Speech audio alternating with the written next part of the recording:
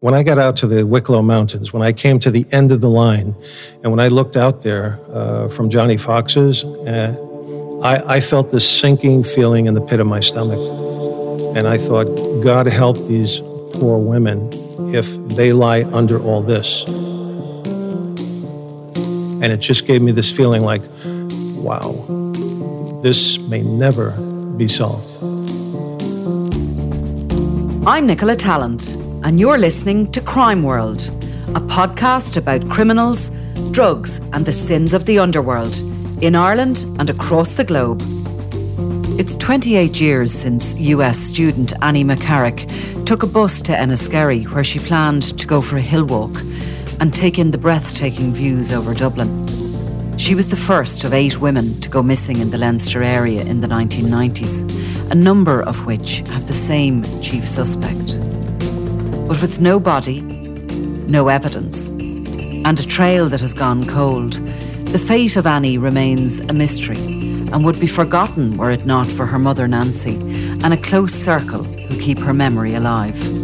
Today, I'm talking with former FBI agent turned private investigator Kenneth Strange, who grew up with Annie in New York and who has continued to hunt for clues to her whereabouts.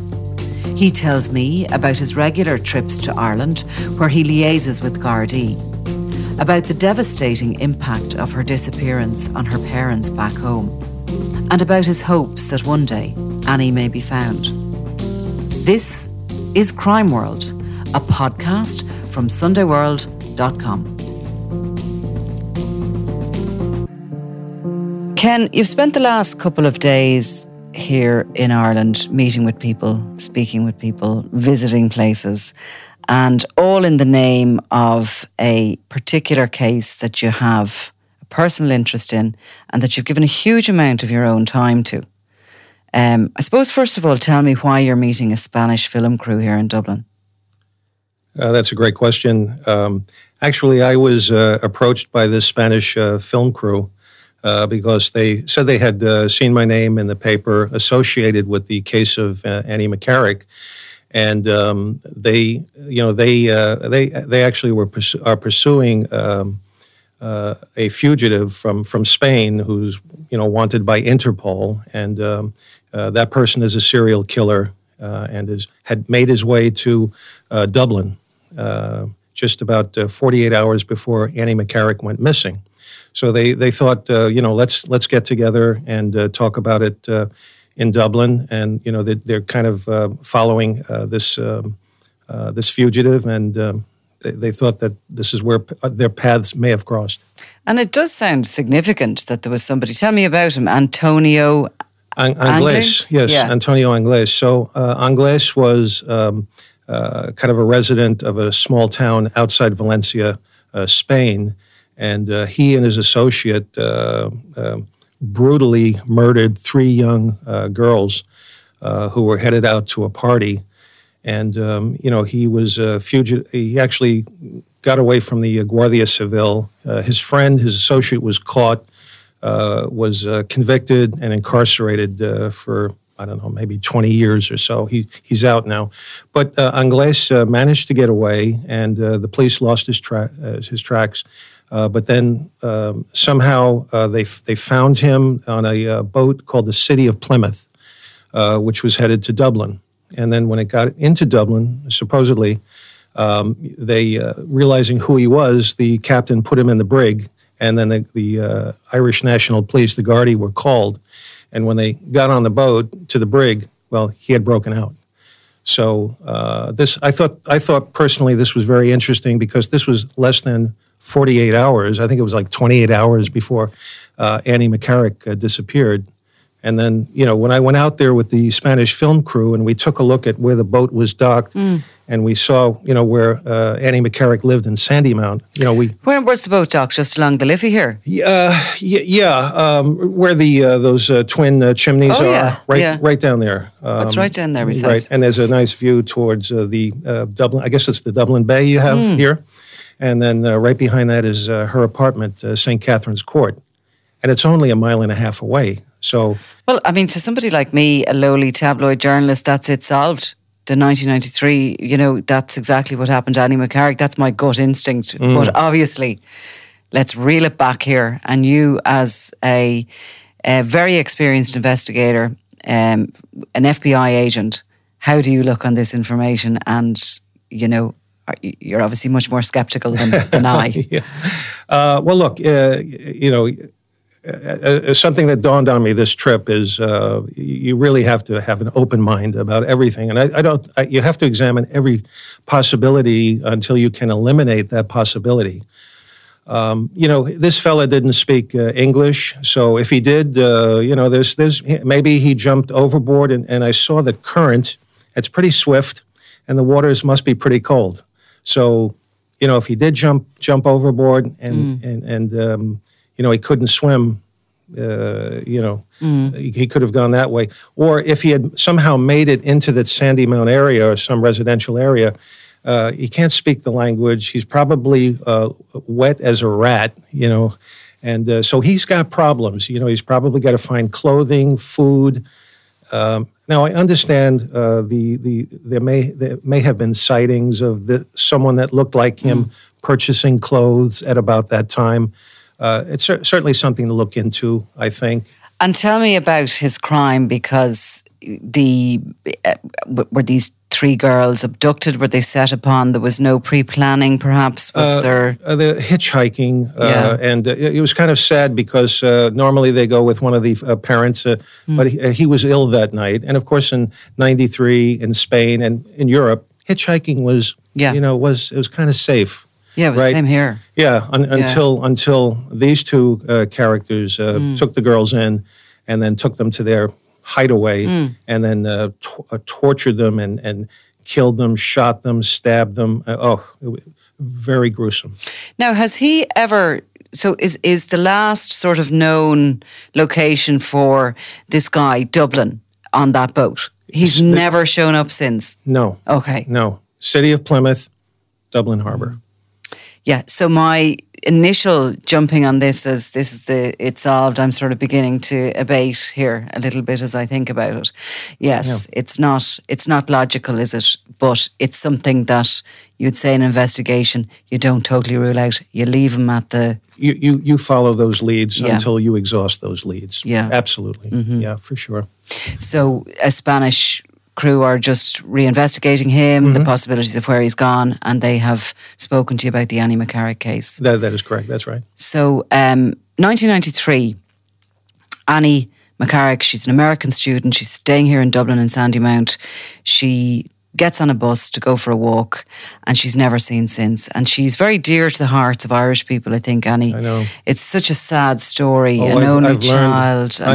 I've learned how much the people in this country loved her and I remember her. I mean, everybody would love for a bit of closure for her now. Her mum is all that's left. Her father's passed away. And, it's been so tragic watching them over the years, appealing for information and everything. And her with her whole life ahead of her and loving this country so much that whatever happened to her. But tell me a little bit about yourself and what your connection is with Annie McCarrick, with this case. Mm-hmm.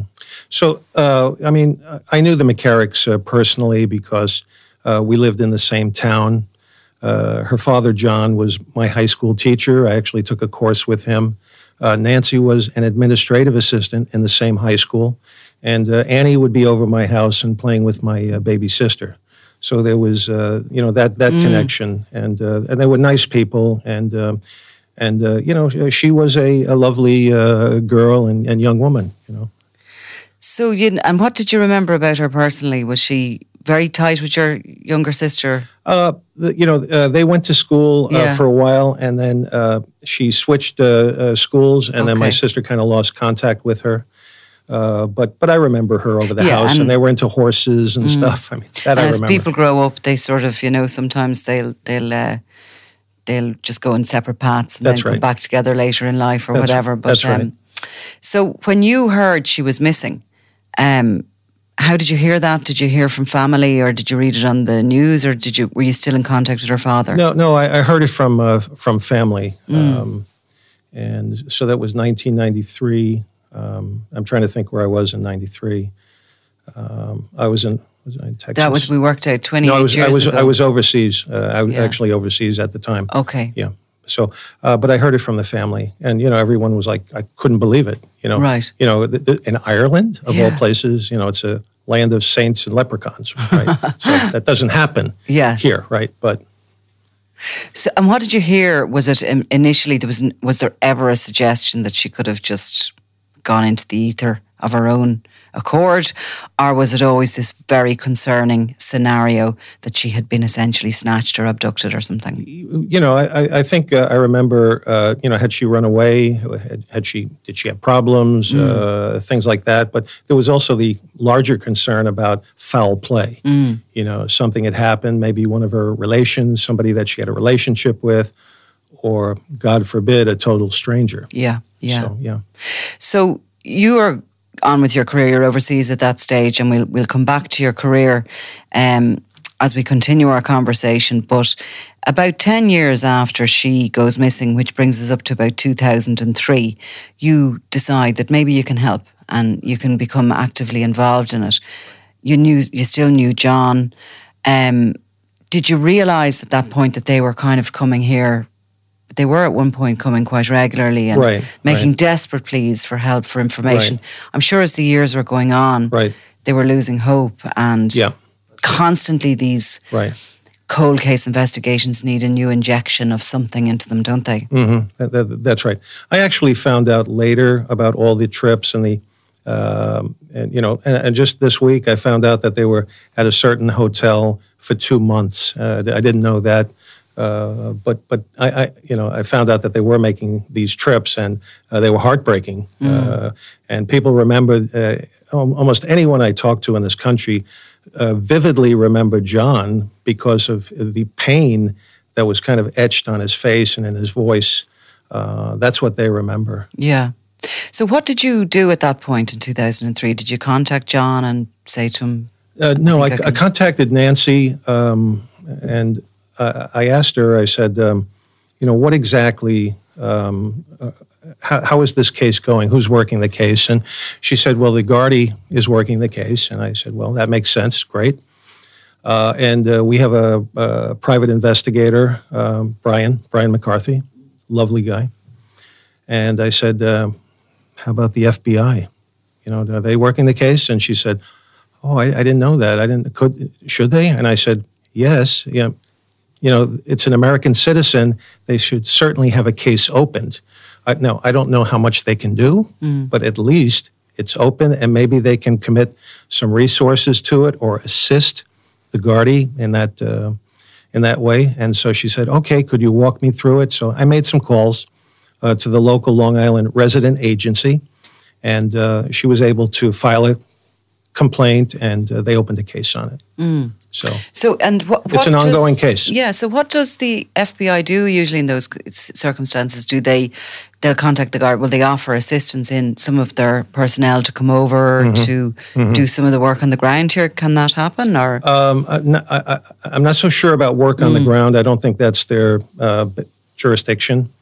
However, they will offer some assistance, and I think in this case, they sent 2. BAU, this is the Behavioral Analysis Unit, the Silence of the Lambs Unit, if you will. 2 agents over to Dublin, and it's in the press, it's in the paper. And they did apparently they did an assessment, they did a profile on a person of interest. So we know that happened. And since that time, I don't know what the Bureau has done. I've called them a few years ago, and how's the case? And it's kind of, well, we've heard nothing, so it's kind of in limbo. Okay. So, do you know what was in that profile, or how that was? I mean, did you ever work with the Behavioral Science Unit, or did you know any of them? Of course, they're the most famous FBI agents of all, aren't they? John Douglas and Well, I mean, I know John Douglas for 2 reasons. One is he's helping me with my book, and the other reason is during my days at the Academy, he came in and lectured us on some of his work. So we newbie agents would be starry-eyed at this guy who's talking to some of the, Hannibal Lecter type serial murderers, some of the most famous ones in our country. I must have reread his book, I don't know how many times. Yeah. But what year was that? God, don't even tell me. Oh, it was back years and years ago, sure. Decades ago when it came out, first of all, and that I lapped up every word of it. Yeah. But anyway, I digress. I suppose we could nearly put together a little profile ourselves almost now at this stage when we could have a go, couldn't we? Yes. We have Annie and she's living in a apartment in Sandymount. She's a student. She's obviously young, enthusiastic. She's more than likely going to be chatty and friendly to people. Mm-hmm. Mm-hmm. She likes hill walking. Yes. Does she really know the area? Could she get lost where she was going? Seek assistance? Yeah. Good question. She's a woman on her own. On her own. If she has been harmed, which we can assume at this stage she has been, it's more than likely probably an encounter with a man. I would think so. And come on, give me a hand. No, I mean, you're on a roll. Well, I'm not going to stop that momentum. I'm getting chills. Yeah. It's probably. I've always thought that it's probably someone just kind of an opportunity kill, if you will. Just driving around, seeing someone, saying, "Wow, that's my target. I'm going to follow that person for a while."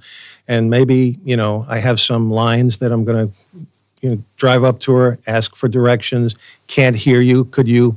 And, if she gets close enough to this person, and let's say that person is a strong person, might even have a boxing background or something like that, smash in the nose, now you're in shock, right? You're in shock, you're stunned, throws you in the car, in the boot, and you're done. You're done, you're toast. And we should say, Ken, that sort of an individual is very rare.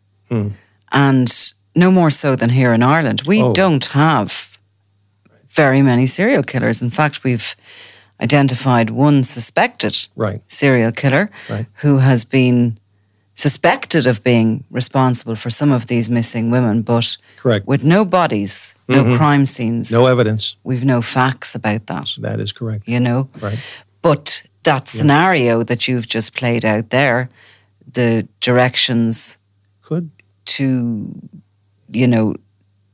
punch somebody in the face, for example, that they lose conscience, that has come up in another case of one of the missing girls. I've heard, that you know of. Right, I've heard, So it's right.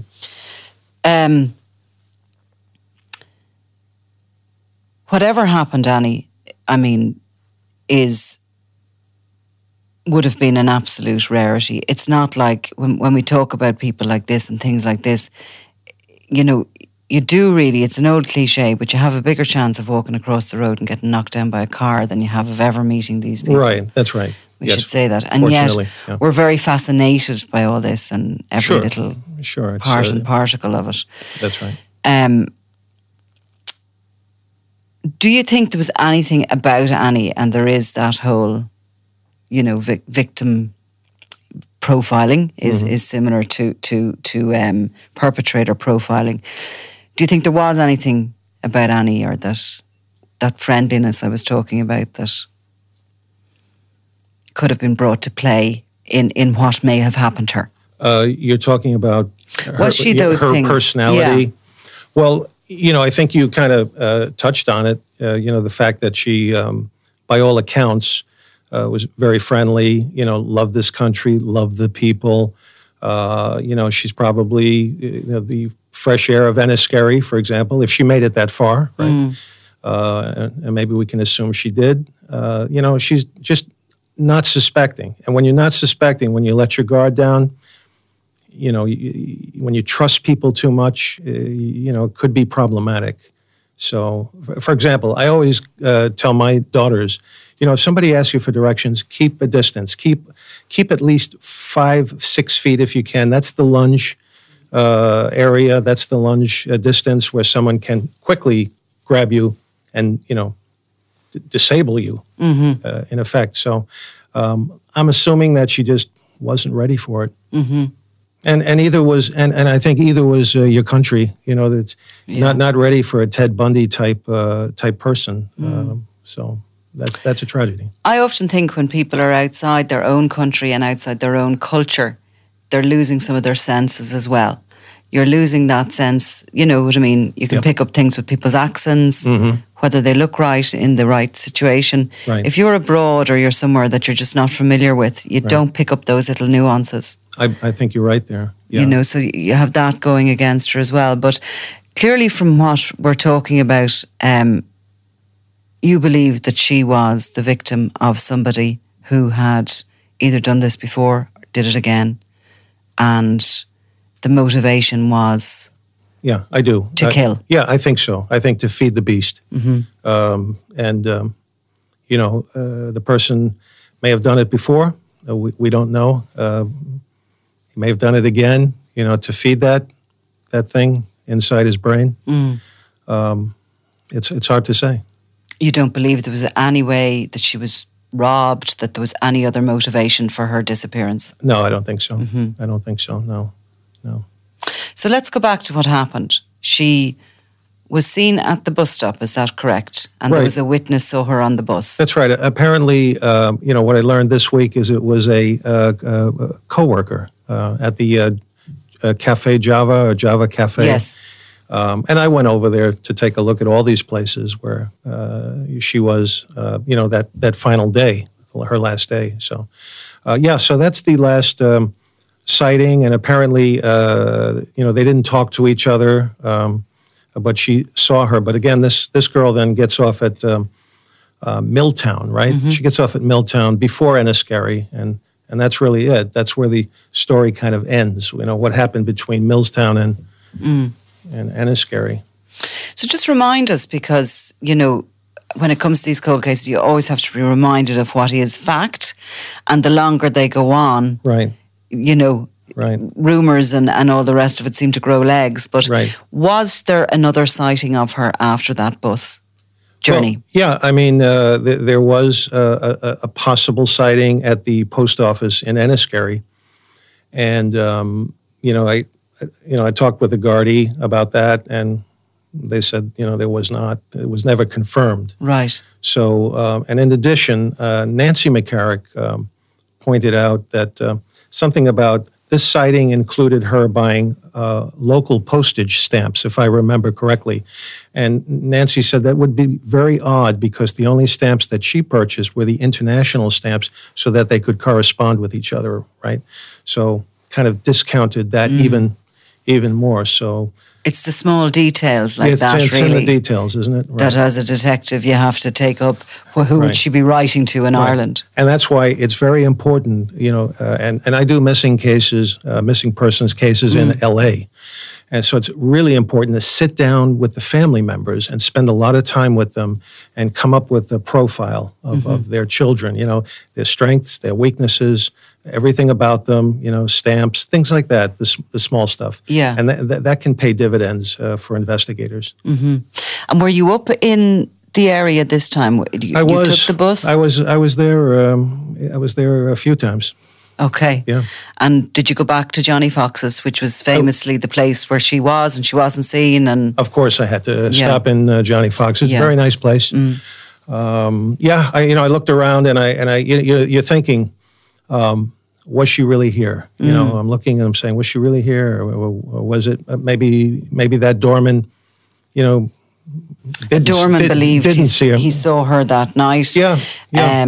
A retired police officer has suggested there was a scenario that there was an IRA guy on the run at one point who was supposed to have met up with her there. Again, the stories are quite watery, aren't they? There's there's a bit of a suggestion that it might have been her, but it might not have been her. Yeah, and not enough to you know, and then it grows legs from there. Yeah. So what, like, as an investigator, when you're doing a timeline and you're doing that kind of, you're trying to trace their last movements, as an investigator, would you last put her on the bus, or would you last put her on the bus stop in Sandymount? Because if you put her at the bus stop in Sandymount, we don't know whether she ever went to Enniskerry at all. Right. That's right. And, you know, with the packages kind of left on the table with some perishables in the bag, she's in a rush to leave maybe, or maybe forgetful, or maybe in a rush, maybe meeting someone, or maybe she gets no further than just outside the St. Catherine's gates, and there's the Spaniard, lurking.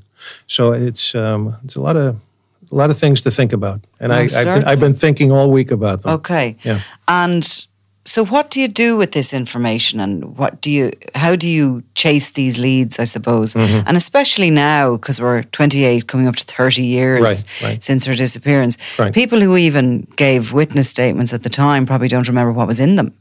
That's right. Yeah, you know as well as I do that time is the investigator's greatest enemy. We're losing witnesses; they pass away. Some get dementia. And you look back, and you don't know at that time how the investigation was run. Was it run properly? Were there mistakes made? Anything can happen. Did the police move quick enough here? Well, I think, and again, I don't know all the details of the case, but I understand that they waited. Like 48 hours, 72 hours, saying, she's an adult. You know how that goes. She'll be back. She's probably with some guy, or, she had a tough time mentally or something, but she'll be back. Yeah, I think so. I think they should have been on that maybe a little quicker. Was that of that day? Because we always have to do that as well when we're looking back.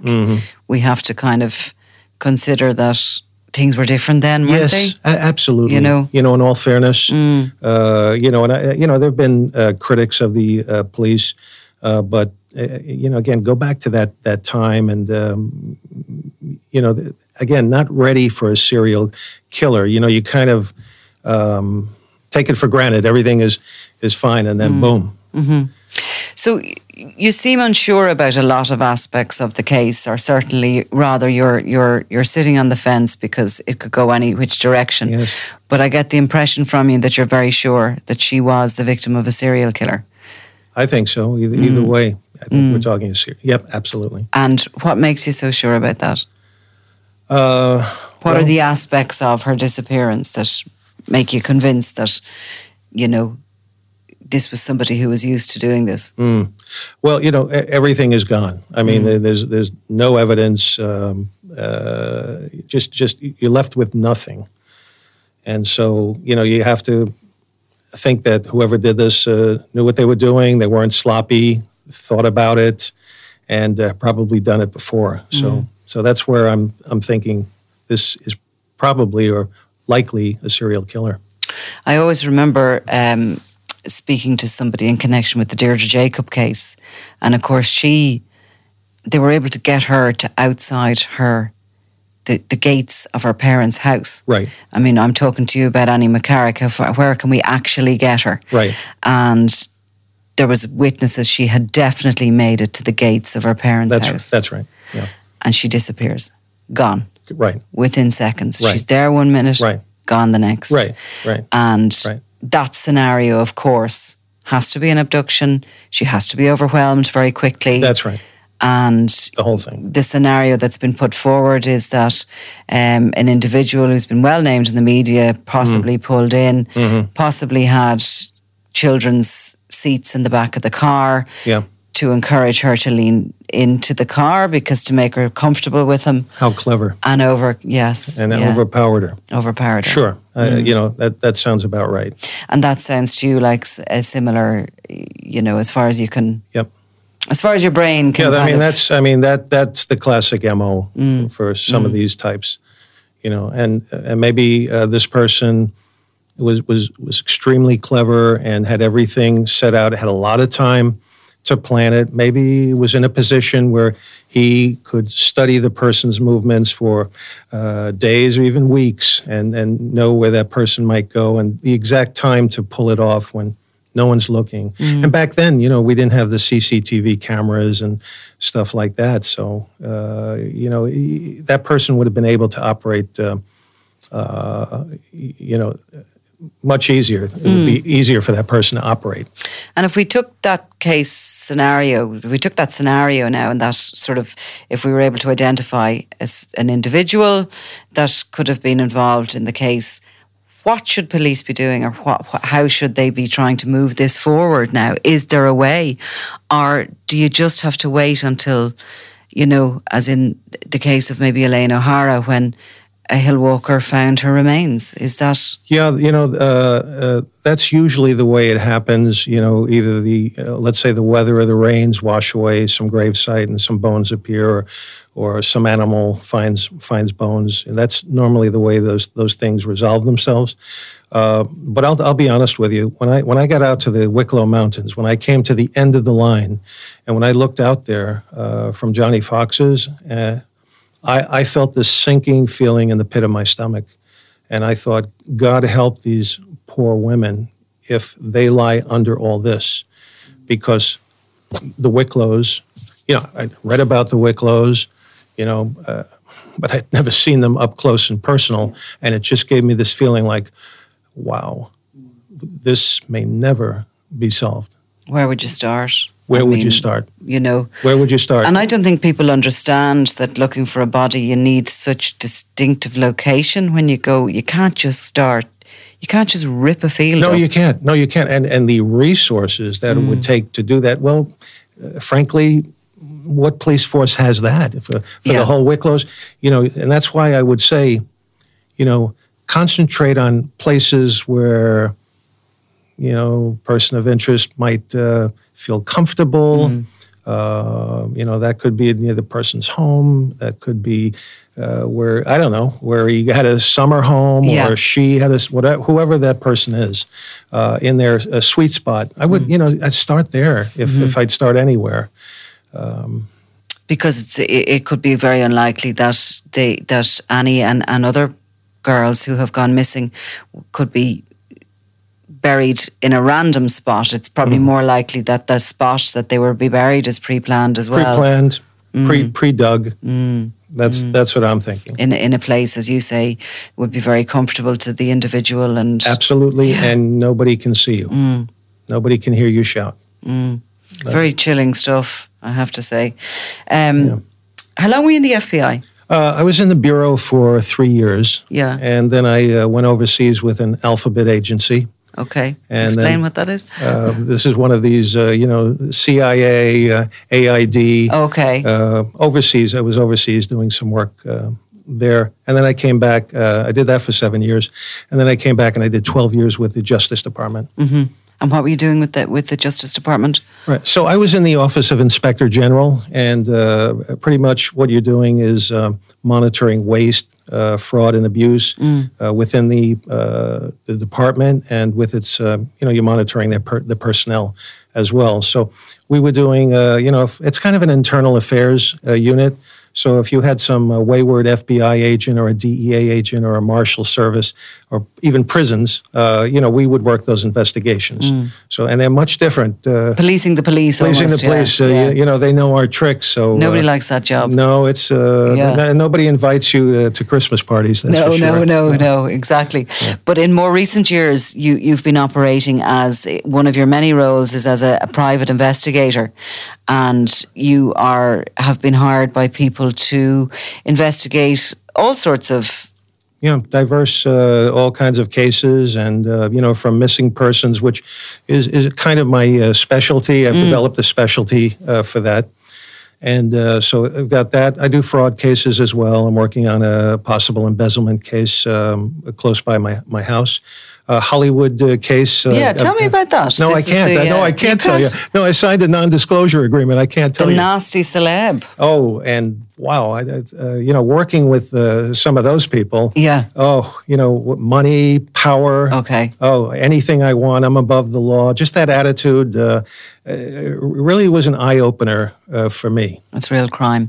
And what about the Golden Gate Bridge? There was a missing persons case that took you there. I mean, that is sad. I was hired by parents they had a older child who was in his 30s, but had some mental challenges.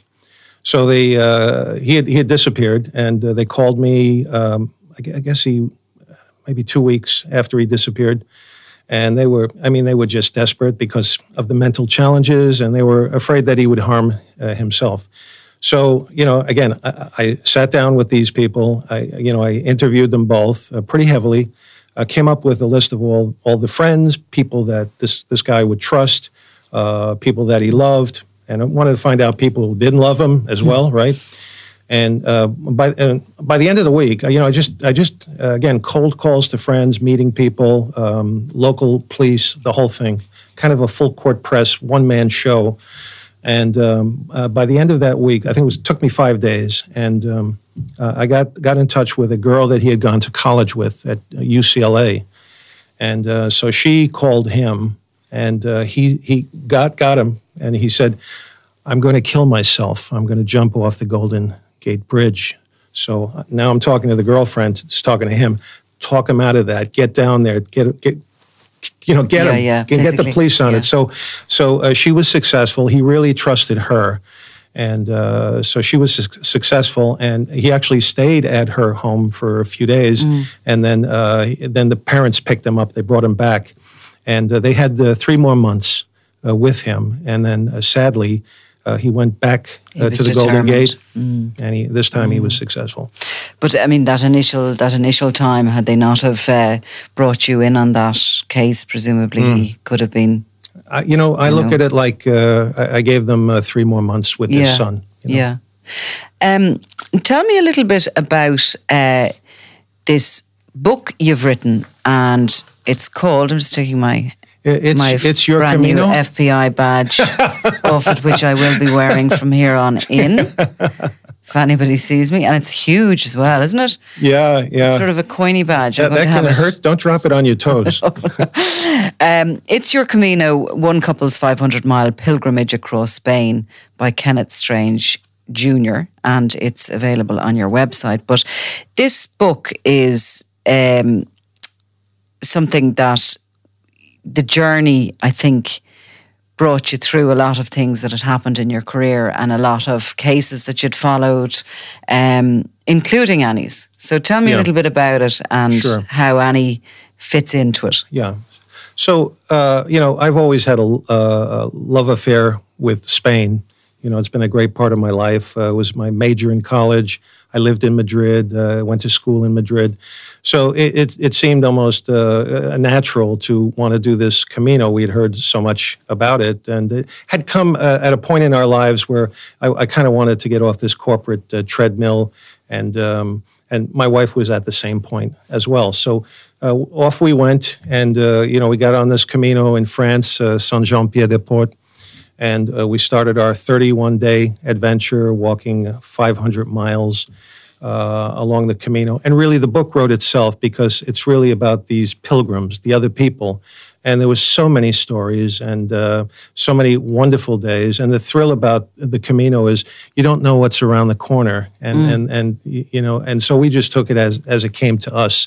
And it was just delightful. It was spiritual. It was joyful. All of those things. The McCarrick connection is interesting because, of course, you have so much time out there for reflection and prayer. And, Annie certainly crossed our minds, and we prayed for her as we prayed for all our family, friends.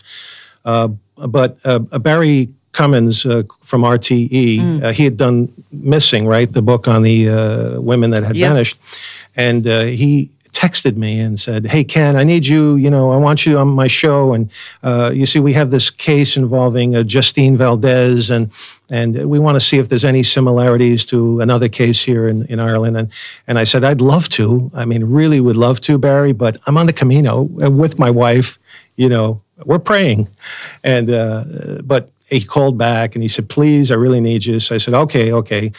So now, we're in the middle of nowhere, and we went to our Spanish hosts at the hotel, and they said, "Well, we don't have that capability to do Skype, but the next place we can drive you there, and we have a place you could do the Skype." And that's what we did. We went over there, and they were so gracious, and they set us up, and I had a marvelous talk with Barry, and so did that, and then a week later, we're walking into a place called Porto Marín, and I'm with a very nice gentleman. He's from Ireland, and we're chatting, and he says, what did you do? And I said, I was in the FBI, and he said, "Hey, wait a second. You're the FBI guy." And I said, what do you mean? He goes, you were on Irish TV last week. And I said, yes, I was. I was like, on the Camino. And he had seen you before he went out there. Yeah. Small world, as small they say. world, small world. Yeah. Amazing. Are you still in touch with Nancy McCarrick at the moment? Yes, I am. Yeah. Yeah. And how is she? She's a woman of great faith. I guess it was last time I saw her was at a small little church called Our Lady of the Snow in Blue Point.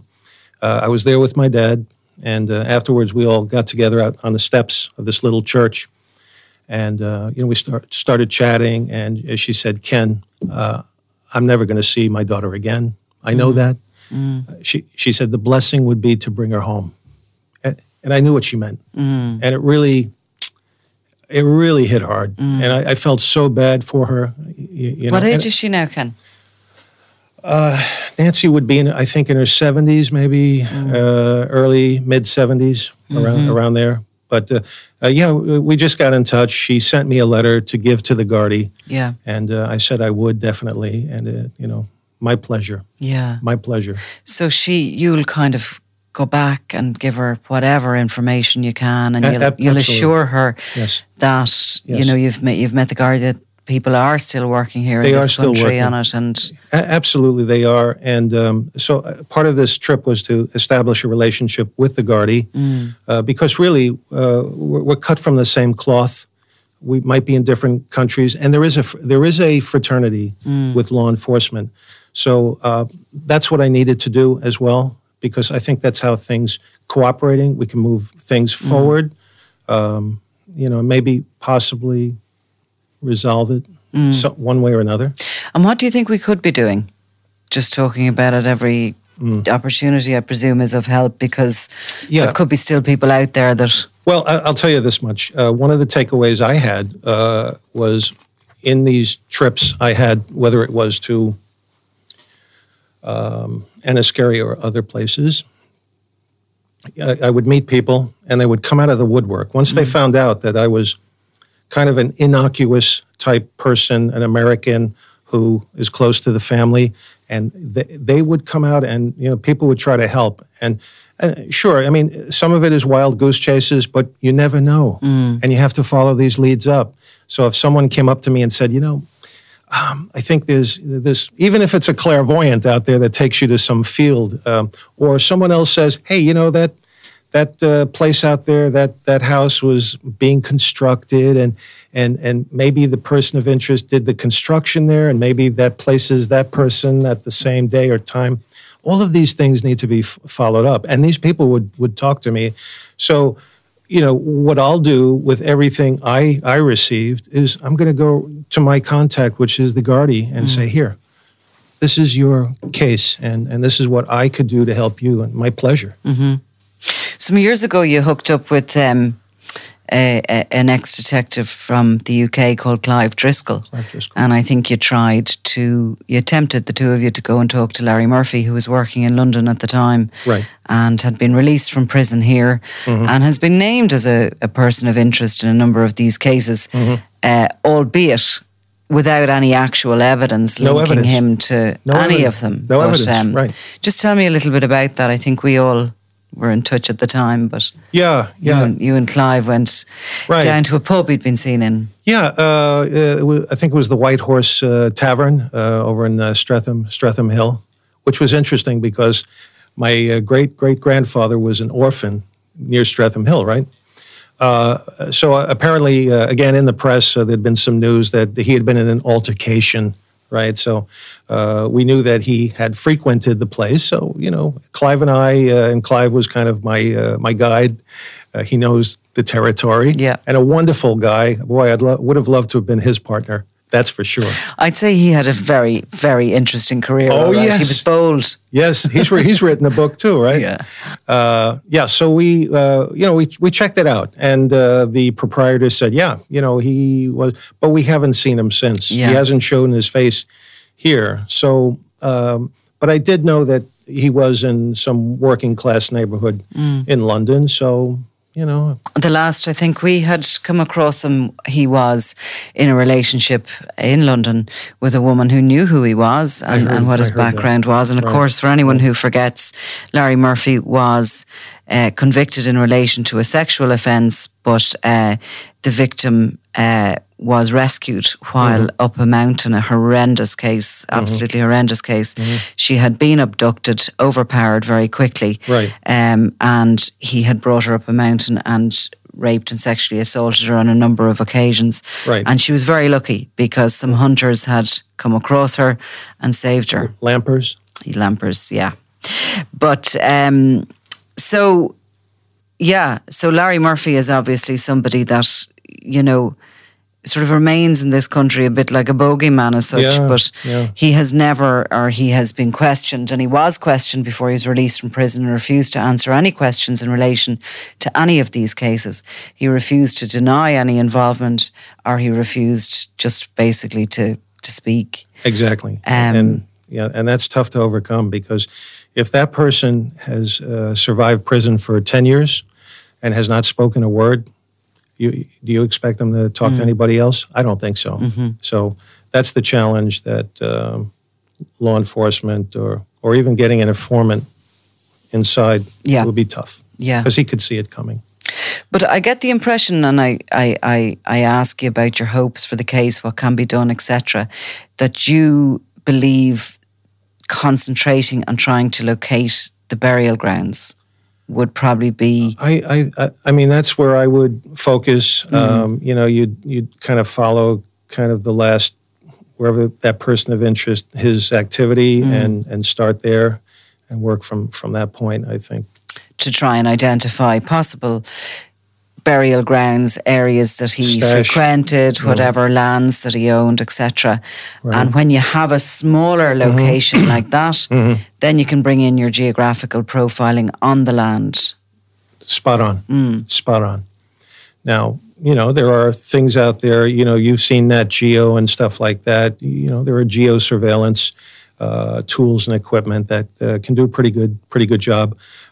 I don't know what the situation on the ground is with Ireland, if they've surveyed places where you can bring in some of this stuff. But sometimes, drones and, they're successful. I mean, if they can uncover Mayan cities, under like a canopy of foliage, I think they can cut through the Wicklow's. I really do. So, but it's expensive. That type of stuff is expensive, and you might need the help of an outside agency or another entity that could kind of front the bill. Or is that where the FBI might come in again? I thought about that, and you know what? I'm going to go back, and I'm going to reach out to my contacts and say, hey, we have an American citizen that's somewhere out there. I think, I think, and if not, maybe some other girls, right, that are out there, and would you consider cooperating and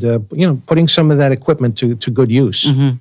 And I've seen it being used, and it is it's simple in scientific terms, in that it's like X-raying the ground. Exactly. And exactly all it sees is that the earth was moved. So if you dig a hole, the disturbance is what it sees. Yeah. That's it, yeah. And it can see the size of the disturbance, and therefore you can just sort of use your common sense then to say, well, that might have been somebody burying a dog. That's right. Or something. Or yeah. I mean, dogs are great, and I've seen dogs in action, and the good dogs are phenomenal, and they can discriminate. Amazing how they can discriminate between a pig's bone and a human bone. It's amazing, but that has to be in conjunction, I think, with kind of localized spots, and bring in the artillery. Bring in the those tools, and I think you'll have a better chance of success. That's just my opinion. And it's probably already been thought of, but I'm just throwing it out there in case it hasn't. Will you send Nancy McCarrick our love and just tell her that, if there's absolutely any way, if anybody out there has any information, I really hope they come forward. Just even for her, of course, to just get her daughter back at this stage so she could bury her must be, a lifetime of heartache. Oh, I can't even imagine it. I can't. Amen to that. I can't imagine. Kenneth Strange, thank you very much. Thank you. A pleasure.